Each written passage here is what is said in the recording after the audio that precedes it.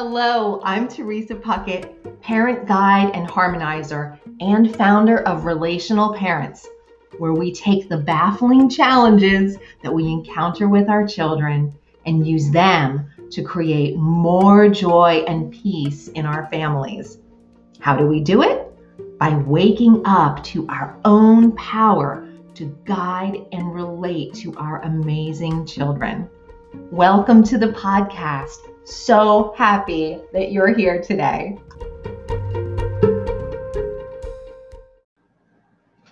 Hi, it's T, and I am really happy to be with you here today to talk about a very timely topic, extended family visits. Now, whether the extended applies to the family or it applies to the visit or it applies to both for you, everything here is going to be really wonderful and really apply because this is sort of the season of the year, the weeks leading up to New Year's, regardless of what you celebrate or if you celebrate, are typically times where we are spending more time with extended family. And we're going to talk about a few things.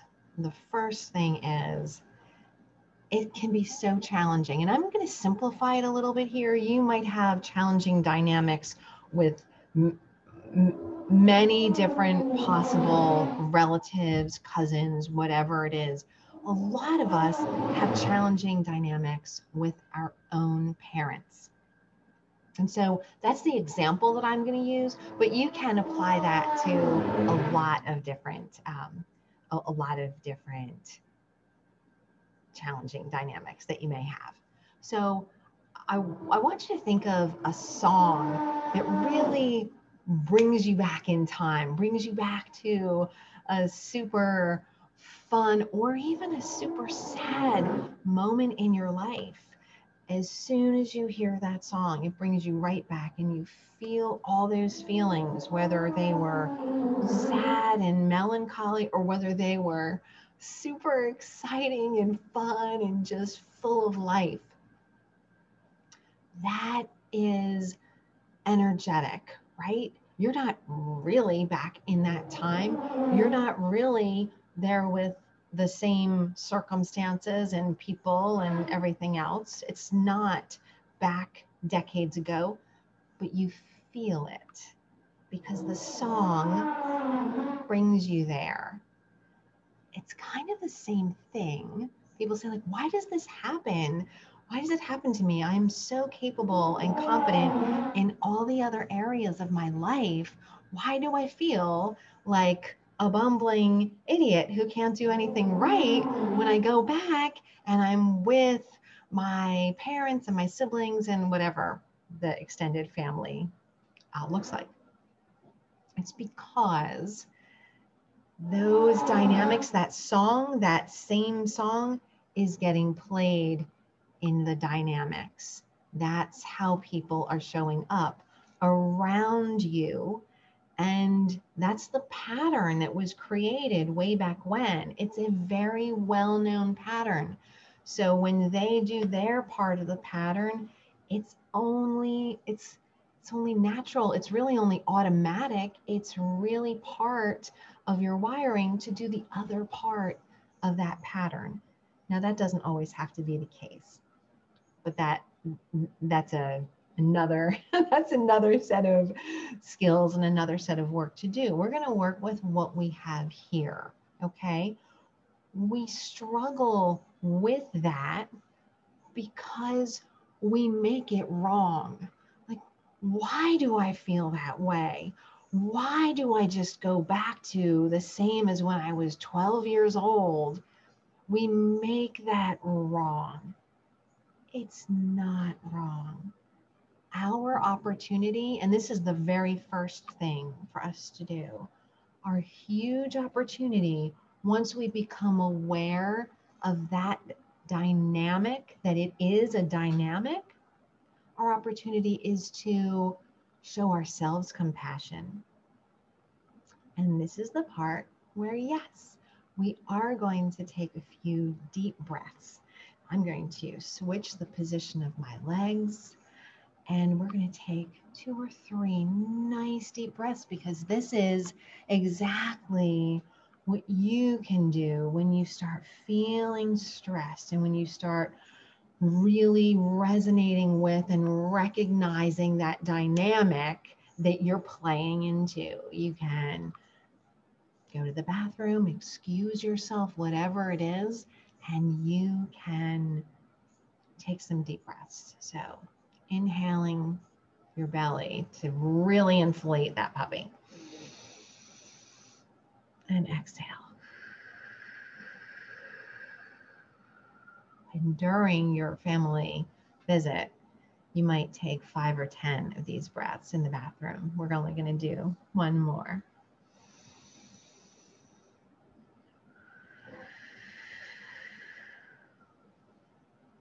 And you're sending those signals to your cells that you are actually safe.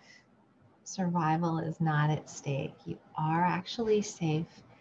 It's a place where you can open the door a little bit to show yourself a little bit of compassion.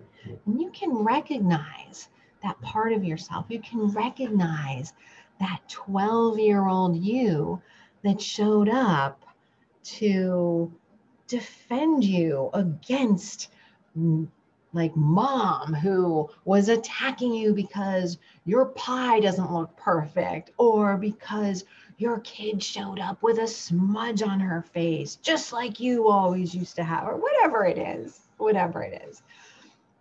But you're showing compassion to that part of you. And what you're actually doing is you are showing up to parent, to be the parent, be the leader, be the support for that part of you that got triggered, really, right? By your mom or your dad or Aunt Sally, whoever it is. So when you accept that responsibility for parenting your inner child, wow, things can get softer, right? You've softened your body, you did your breathing, you're showing compassion. Things can soften a little bit.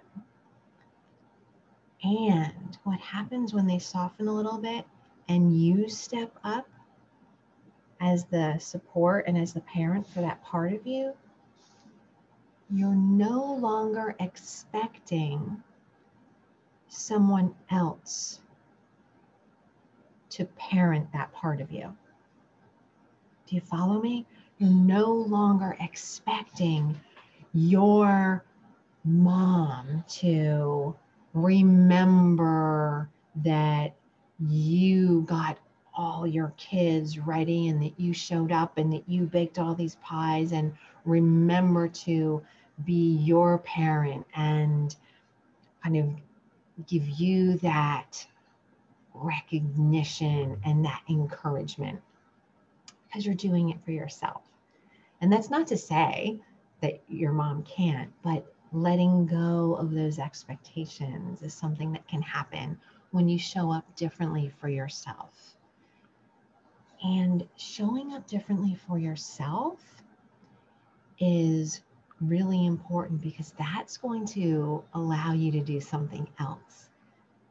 If you're listening to me, 99.9% chance that you have children, you are going to be able to show up differently for them. If you are parenting yourself, if you're encouraging, when I say parenting, I mean encouraging those parts of you, you're going to be able to show up to lead, to guide, to encourage, to support your own children in that environment. Whether it's your own house and everybody has come over, but when certain relatives come over, they take over. No, you are your child's parent and encourager, supporter, nurturer, guide, all of these things. And when you can show up that way for yourself, you can show up that way for them too. So I have 3 tools. Now, these aren't tools that you'll find on the Positive Discipline site. These are relational parents tools that you are going to be able to use for and with your children and also for yourself, right? For your whole family. Number 1, the first tool, I'm going to share 3. The first tool is to clarify for them and set expectations. Now, you can actually make this pretty fun. Say you have an aunt, maybe it's your great aunt or something, who always used to just drive you crazy because as soon as she saw you, she would pinch your cheeks. What you can do is, and she never stopped, right? What you can do is you can make this into like a fun story for your kids. You can tell the story. You can say, listen, when Aunt Ellen sees you, I'm going to guess that she's going to pinch your cheeks because she always pinches cheeks of kids that she's really happy to see. She used to do it to me. And sometimes she even thinks I'm a kid, even though I'm a lot older these days. So do you think she's going to pinch my cheeks? You can make it fun, clarify whatever expectations there are. You can make it into a game like, Grandma is going to ask us to take our shoes off. So let's just be ready. Let's show her that we're ready and let's like slip them half off. We'll take our heels out of our shoes before we even knock on the door and we'll surprise her, whatever it is.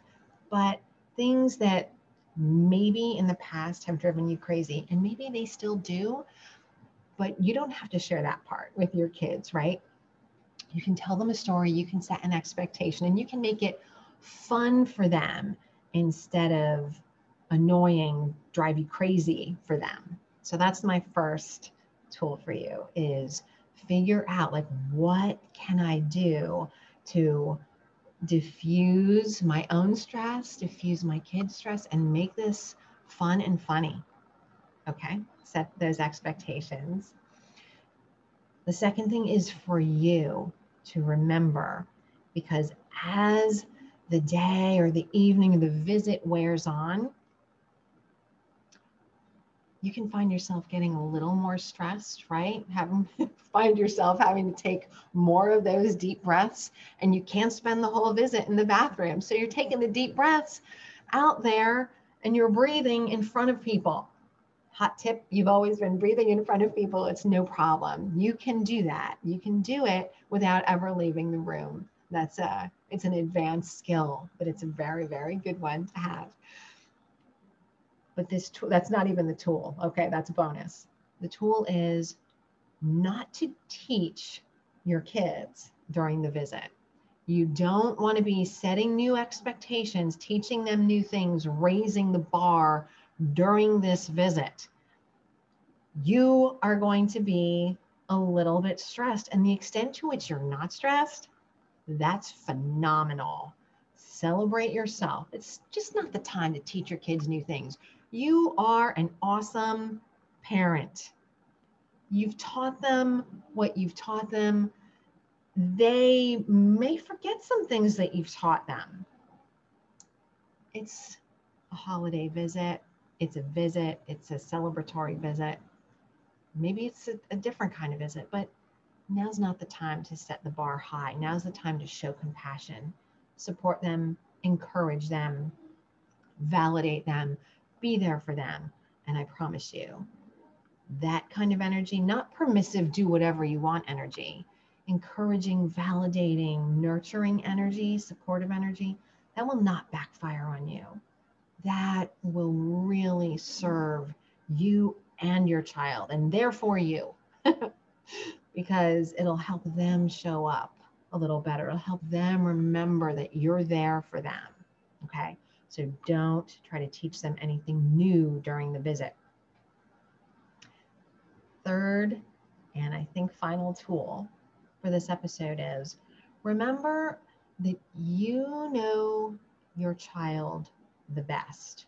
Okay, you might not know them better than they know themselves, okay, especially if they're kind of tween and teen. Hopefully they know them, they're getting to know themselves pretty well. But as far as the adults in the household, in the house where you're visiting or that are in the house, you know them better than anyone, okay? So don't abdicate your role as their parent to your dominating father, mother, aunt, uncle. I don't care who it is. Don't abdicate because you're falling back into that, little submissive kid that you were when you were 6, maybe even 16. No. Stand for your child. You know them better than anyone else. If they have an issue that this person doesn't seem to recognize, you can be respectful, you can be compassionate, but you can also take a stand for your kid and do that. You are their advocate, okay? Do not underestimate your capabilities in that area and don't give them away. Don't ignore them. Okay, you can regroup yourself later, put all the pieces back together later if it takes every ounce of your being to take a stand to your Uncle Bob, who is this dominating, presence. That's okay. Do it for your kid, and then you can celebrate yourself after, and you can take a few deep breaths and kind of revel in that. Okay, so those are my tools for you. Clarity and setting expectations in a fun way, setting people up for success, including yourself. Not trying to teach your child anything new during that visit, kind of keeping the bar where it is, maybe even lowering it a little bit with compassion and support, and standing in your responsibility as their parent and as the adult who knows them the best. Okay. I know this is a charged topic. I know it can be so very challenging. It is really, really worth it. And I would love to hear what you've thought of these tools, how they may have helped you, how you plan to use them in the future. Please, please share with me either in Facebook, or you can send me an email at support@relationalparents.org. Until next time, sending and sharing my love with you. Bye for now.